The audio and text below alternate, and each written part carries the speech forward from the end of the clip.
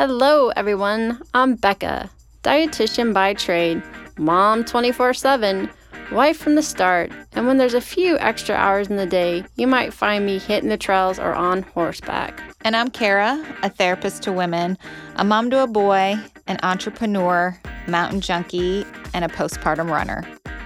And this is Fit for a Queen, a podcast that's devoted to the female athlete wanting to balance the teeter-totter of all the things we desire out of life as women: performance, health, intellect, and taking time for self, even if we only get 1 minute out of the day. We're so excited to be bringing you the queens in the athletic world who have done just that. Okay, ladies, take a seat at your thrones, grab your crowns, and welcome to Fit for a Queen.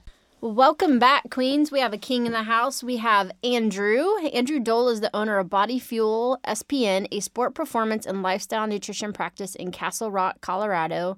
So Kara's already drooling. Colorado's her happy place.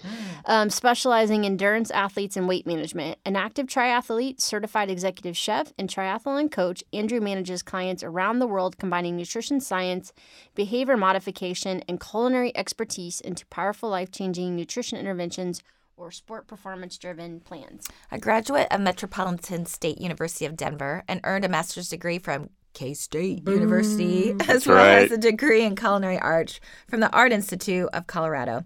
Andrew is also a published sports dietitian on the topic of exercise-associated muscle cramping and works with a variety of corporate clients, cities, sports clubs, and community health initiatives. In addition to public speaking and private practice, Andrew has taught culinary and nutrition at the college level for over 10 years. Welcome, Andrew. Hey, glad to be here. Thanks for having me. Yeah. Oh, we're excited to have you.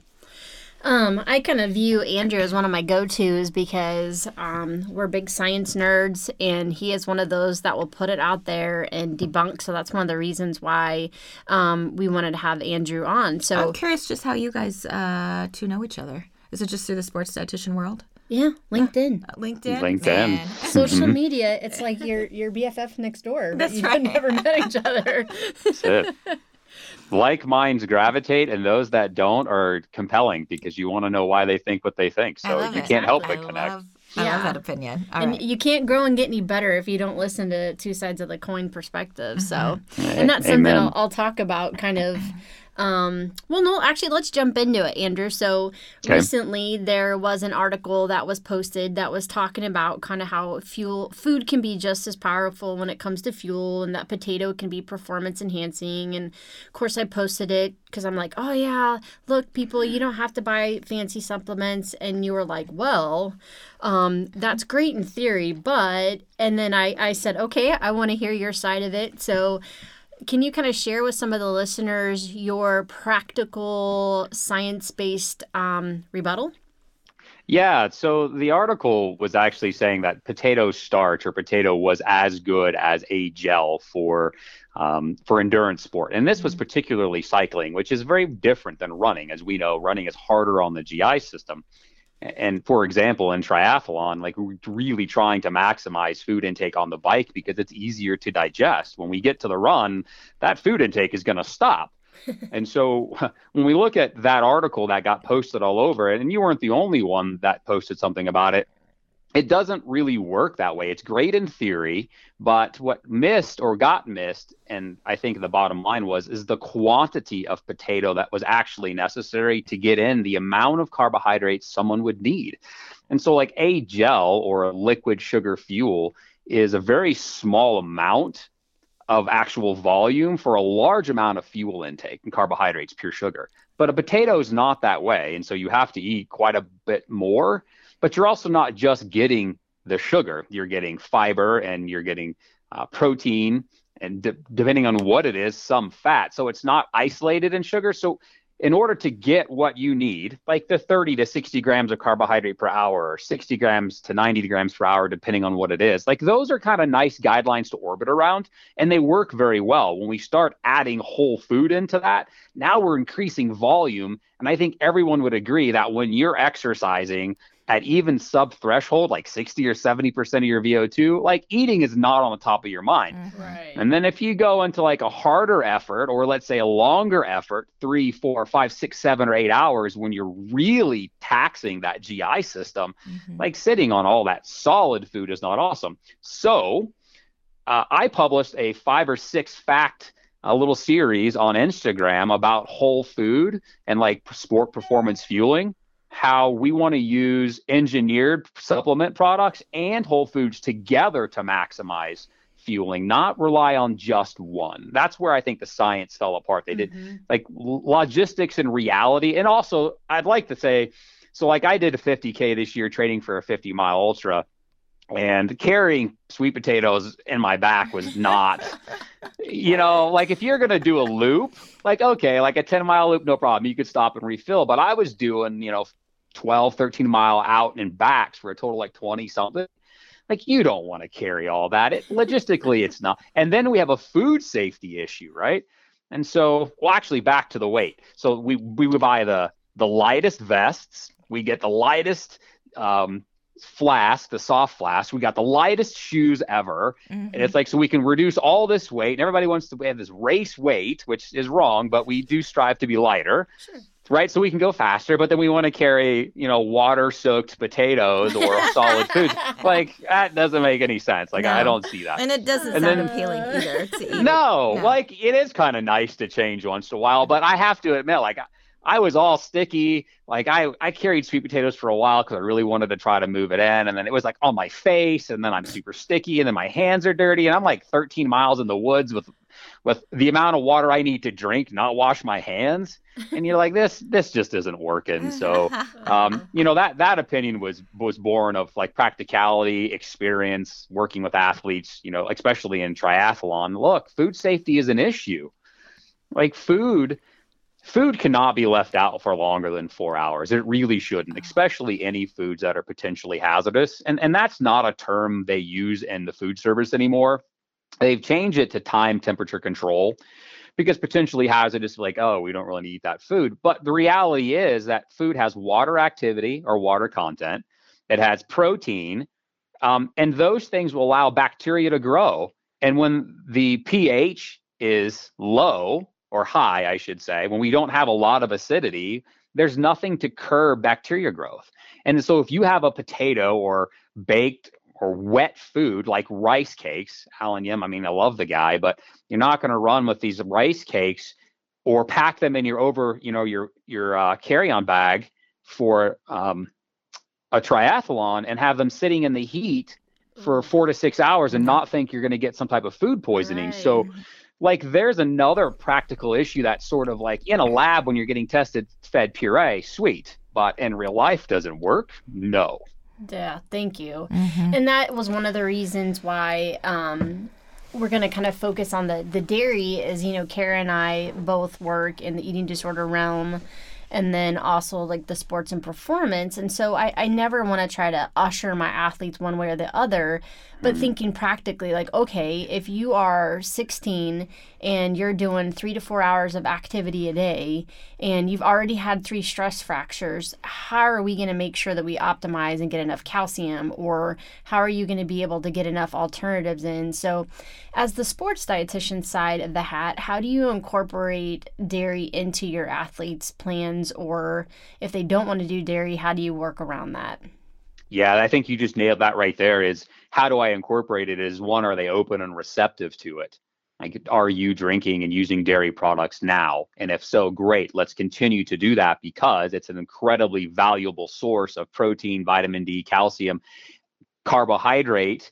And by the way, it comes in liquid form, which we know for athletes who have a declining appetite. Like, and I say that being competitive athletes who are training hard, and this, the act of training that hard actually suppresses the appetite. It's not like the average, I don't want to call them weekend warriors, but they run 3 times a week or they go to CrossFit, which nothing against CrossFit, but that will rev up the hormones and they do get hungrier. But real 5 or 6 day a week, 8 to 14 hours of training per week can really suppress an appetite. It's hard to get those calories in, and liquid form is ideal. So I use it as much as possible when they're open to it. I ask the question, and it's on one of my sheets, like, do you have any food allergies? And then what is your food tolerance and belief system? Like, what's your moral and ethical food choices?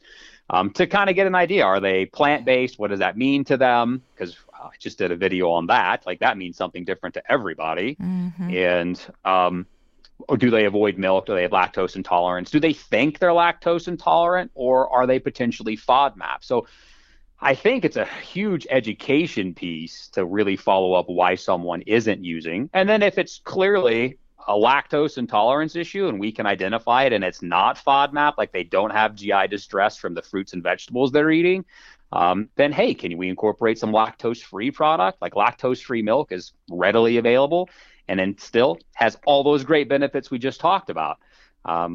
Yogurt, naturally lactose-free to some extent because the bacteria feeds on it, so it's low in lactose, it's easy to digest. And then if they choose not to, like I just don't drink milk. I was just teaching a class yesterday, human nutrition, and it was a mixed group of college students with high school students. And they're like, I don't drink milk. And I'm like, why? Like, I just don't like it. Like, okay, no problem. Like, and so there your question is, and I have to say, Leslie Bonsi does a really great job of saying, you know what? You don't have to, but what are you going to replace all that amazing stuff with that you're not getting from the community standpoint? And I think there we start to look at, where am I going to get vitamin D? Do we have labs on vitamin D? Should we just supplement with it? Calcium comes in all forms. Like, I don't think that's particularly hard to get, but the leucine and the 20 grams of protein and enough calories and fat in a liquid form, like, okay, how do we replace that? And that's a good question, working within their diet. Like, what foods do you eat? What do you like? And then, being a chef and dietitian, we plan. Yeah. Great. That leads me to kind of our second question. Are you seeing a shift in the dairy consumption with athletes that you've been seeing? What's some of their thoughts on it lately? Yeah, so as my circle of athletes has expanded around quite a bit, I'm going to answer that question by saying it depends on what their belief system is. Because an individual, matter of fact, Dotsie Bausch, I was looking at your podcast, and I was looking at the last one, and I was doing some research on her, right? And so you have an individual like that who saw something that turned her away and now has a bone to pick with something, or her belief or ethical system, which is fine. Beliefs are great. Everyone's entitled to them. In that circle, and as I have athletes in that circle who are vegan, or have issues with industry, they will say, well, none of my friends drink or eat meat. Well, yeah, because you associate in that little community, right? And so within a subgroup, you will see, oh, yeah, well, they don't. And then another group where they don't believe that and they're omnivores and they eat everything. I'm like, no, everybody does this. This is just what my entire team does. So I think it's very isolated. I can't answer that question. Do I see a decrease in milk consumption among athletes? No, I see some people less afraid to say they don't within their little groups that they stay in. And others are like, no, I love it. It's great. I don't want to give it up. So I think it's across the board. It's pretty even. Ooh, I love that point. I'm always preaching about, like, look at the culture. So that's a great question to ask. Like, okay, within your realms, do you know of other groups that consume dairy and why? So kind of getting them out of their versus their running group or like training group. Yeah. One has been, I've heard, okay, we're not meant to drink milk because the only time you do that is as an infant, so why would we drink milk from a cow? Oh gosh, I'm not sure the dairy councils, if they ever hear this, are going to appreciate my answer, but I have one, and I just gave this yesterday, so this is awesome. Okay. So I'm going to ask you both ladies some questions. Okay, so I want you to name me a mammal that has put themselves into space. Just give me a number. A mammal? 0? Humans, yeah. Humans, exactly. And any other mammals that have put themselves into space? Did they send a monkey? But I think we sent them. The monkey didn't send themselves. Okay. Trick question. Is us again. All right, it is a trick question, right? Okay, so 0, us again. So how many mammals or animals do you know use cell phones, get dressed, drive cars, have refrigerators? Yeah, that's just us. That'd be kind of terrifying. Right. It's just us. So, right. And so if we believe that as humans, we should do what other animals or mammals do, then stop doing all of those things, run around naked, don't drive your car and chase your food around outside, because that's the argument you just gave me. Right. Yeah. We're humans. So why do I drink milk? Because I can. Like, I've seen where even piglets have nursed on dogs before, or another cow will end up taking on another calf. They so figure it out. Right, yeah, right. I mean, they can even. You don't hear that very often, do you? That was a great example. We're the only mammals to do that. Well, hold on a minute. We can cross. Yeah, so we're humans. That's my answer. Yeah. All right, the next one. Dairy increases inflammation, therefore it impacts an athlete's ability to recover. If you're not allergic to milk, if you're not allergic to casein, whey, or the lactose, no, it's not going to cause an allergic reaction or systemic inflammation. And in fact, there are great studies that show dairy reduces inflammation, especially in certain groups that have metabolic disease. While that's not an athlete, it still shows that it's possible to have a beneficial effect or an anti-inflammatory effect for milk, not the opposite. Okay. So, yeah, and that's up there with phlegm. Like, if you want to just jump in there with that one, we're like, does milk cause mucus? I've heard that when oh my goodness, people are sick, they'll decrease milk because it increases phlegm. Yeah, right. So no, and I have to laugh, and this one I say this laughingly. If someone believes that milk produces phlegm, they're not allergic to milk. They're allergic to facts, because there are no peer-reviewed scientific literature journal, period. There is no literature, and it's been tested to support that there's a physiological function that milk helps or increases mucus production. Now, what can occur, and it's really reasonable, is that the viscosity and the way the suspension, the hydrocolloids, the protein, and the fats are suspended, that emulsion in the milk is thick and viscous. So if you happen to be a snotty person because you have allergies, or you have phlegm from an illness you're getting over, or you've just worked out, and you know how when we go out and run, we'll get the sticky phlegm stuck to the back of our throat because we're incredibly dehydrated. And you drink milk and oh my God, this feels like phlegmy. Yeah, because it's stuck to it, because it's thick and heavy. It'd be no difference than if you had a bruise on your leg. Yeah, I kind of know the bruise is there, but until I come up and kick it, you're not really aware. Right. And that's where I think milk gives people the perception that it increases milk. I think it makes them more aware of what was existing, but it has no science behind it. Great. All right, one more. Okay. Dairy can interrupt athletes' hormone levels, impacting their muscle development. Go. Yes. Well, we have decades of very successful gold medal Olympians who have drank milk and beat everybody else. And so I'm going to say that their muscle development is not at issue. I think he just mic dropped. Yeah. That's right. And so no. No. That is not the case. I think it's quite to the contrary. We find again that, milk has a great leucine content. And from a science standpoint, what makes muscle growth, lean body mass, that mTOR signaling pathway, which I don't want to upjump your questions, is leucine. That is an incredibly important amino acid, and milk and whey have a ton of it. But that's one thing I think people need to understand is foods will have some of these complete packages.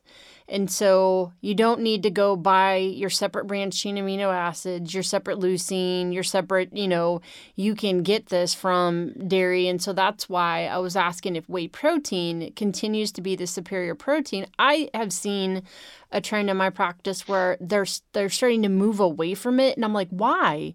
It has stood the test of time in research and continues to be superior in turning that pathway on. So for listeners, that's the main pathway that generates new muscle synthesis and growth.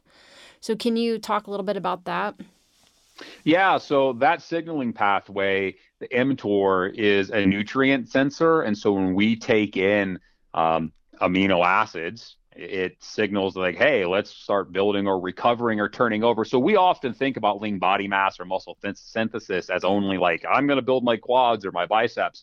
It's really not the case. It's muscle tissue, period, all through the body. And our body is turning over muscle tissue consistently every day. And when we're an athlete, we're just causing that breakdown to be more intense because we're blowing up those fibers, we're breaking them down and rebuilding them, and or asking our body to undergo hypertrophy and grow them.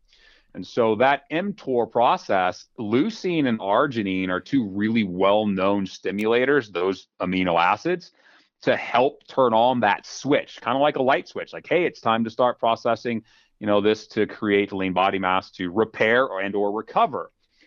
When we look at whey protein, is it still the gold standard?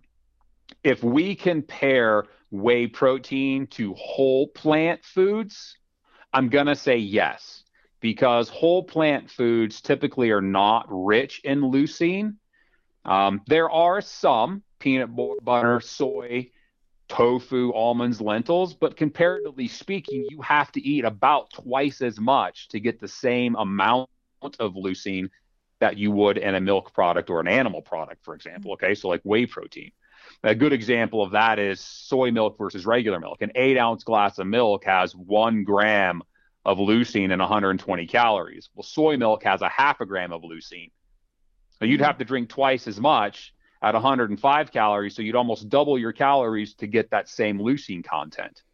And if we look at our other non-soy based foods, it's pretty much the same, right? I mean, we have to take that into consideration. Like science says, sure, you can eat enough plant-based foods to get an amount of leucine, but can you really? I mean, your primary audience is female athletes who their appetites can be large, but compared on the median, they're not as large as a male who can eat more food. Like some of your athletes at 5'4", 5'5", some of my athletes at 5'4", 5'5", like their calorie bucket just isn't that big. They don't have the body mass. And so to eat that much food is incredibly difficult. And I'd like to point out that like with some athletes, we have orthorexia and we have like overcompensation of trying to eat too healthy. That is actually a thing with female runners and male runners. Is like eating all of this salad, which is good for them, but there's no fuel in that. Right. Like there's not enough carbohydrates, there's not enough protein, there's not enough fat, but they're full because they ate lots of fruits and vegetables, which doesn't leave room for these other quality foods that they need, like that fuel. So back to the question, is whey superior? Whey protein is, in my opinion, a gold standard and a quality use supplement if we're looking at whole foods. Now, if we take a look at vegan or vegetarian supplement powders that have been specifically designed to include all of the branched chain amino acids and have a good leucine profile, then no, I can't in good faith say that at all, because there are some great vegan protein products out there that are blended specifically to match whey. And in that perspective, I have to say, well, if we're looking at whey content and that's what we're really worried about, then either will work. But they're also more expensive. They don't necessarily taste great. And so we have to look at practicality. Do you want to actually use that product? What's it mean to you? Where's your belief system? Man, good stuff. We're gonna have to have him on for a second one. I like you come with Arsenal. Yeah. I like to say I come informed, and that's it's helpful. Well, but I think for so many they just kind of shoot. I should quit using these euphemisms. Yeah. Sorry, we get kind of slap happy as we do our interviews, but I think so many people just take what they hear at face value and they start to form it as a belief without even being formed, and that can be pretty dangerous because then that could lead to, their compromised health or trickle effects. Of course, and then just the world we live in of like media outlets and constant just information, and you get, an article about potatoes and, I think just like our inundation of information, it's hard to weed out what is science and what isn't. Right. It is incredibly. Well, thankfully, there are podcasts like yours who want to at least present information so that someone can make an educated decision. And that's mostly important. I don't want anybody to listen to like, well, he said it, so I do it. It's like, well, this is what he said based on this, and let me go find that information and see and decide. And, social media gives us 6 seconds, as an entrepreneur and business owner like you, we're looking at, well, how do we get in front of our, what kind of social media stuff to do? Well, you got 6 seconds. So like, how do I put all this information in a 6-second blurb? Like you can't. And that's one of the difficulties of it. And you mentioned, I think, as you led into that sentence, was context. Like people take something because they've read it or someone else does it, but they completely lack the context for which that was used. Right. And context is everything, which Absolutely. I think if you were to boil context down to a non-scientific term, it would be the individualized needs of the athlete. Sure. Context, individualization. Absolutely. And what works for them, for sure. Yep. Right. And that's one of the biggest things I always hone in with my athletes is that, okay, the changes that you have made, are they actually improving your performance, or did you just see that LeBron James started to do this, so now you're going to do it, and now your performance is hindering, but since it's LeBron, but you didn't realize LeBron was doing it because he wanted to improve this on his performance. Yeah. Everybody just kind of grasps at straws, but sorry, I kind of can get on my soapbox there. Well, you should, because you opened up a really great point. Like I just responded on LinkedIn to someone that I follow, Rachel Cheatham. She's a PhD who I'm saying you follow her too, right? Yep. And she posted something on White Claw. Well, I just interviewed the owner of Bravis Brewery. I stopped drinking 2 years ago because I wanted to. So I haven't had any alcohol in 2 years. But I do miss like the drinking component and like social aspect, and beer tastes good sometimes, right? So I'm experimenting and looking at with my clients and athletes that I find to have an issue with alcohol, or it's hurting their body composition or performance. How can we still enjoy this part of our life but find an alternative? And so he was telling me about White Claw, and I'm like, I don't know anything about this because they don't drink. And she just posted on it about how someone famous said it made me awesome, and now it's in demand so much that it's like no one can get a hold of it. Like there's a shortage of this stuff, and Beyonce with watermelon water, and the whole compression sock thing because it happened in basketball. Like there's people do these things and they don't really know why.